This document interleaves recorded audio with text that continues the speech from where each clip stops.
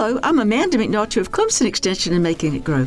Kalmia Gardens has a lovely Christmas tree each year, decorated with natural items, which of course includes garlands made of popcorn.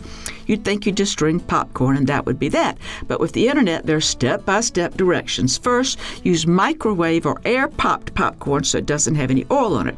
If you don't have heavy-duty thread or embroidery thread, apparently you can use dental floss. It's better if it's waxed. You'll need a needle with an eye big enough for your thread. Some of the tips include letting the popcorn sit out for a day or two so it softens some and won't break as easily.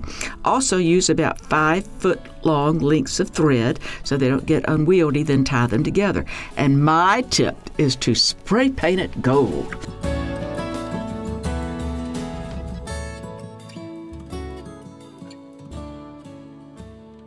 Funded by South Carolina Farm Bureau and Farm Bureau Insurance.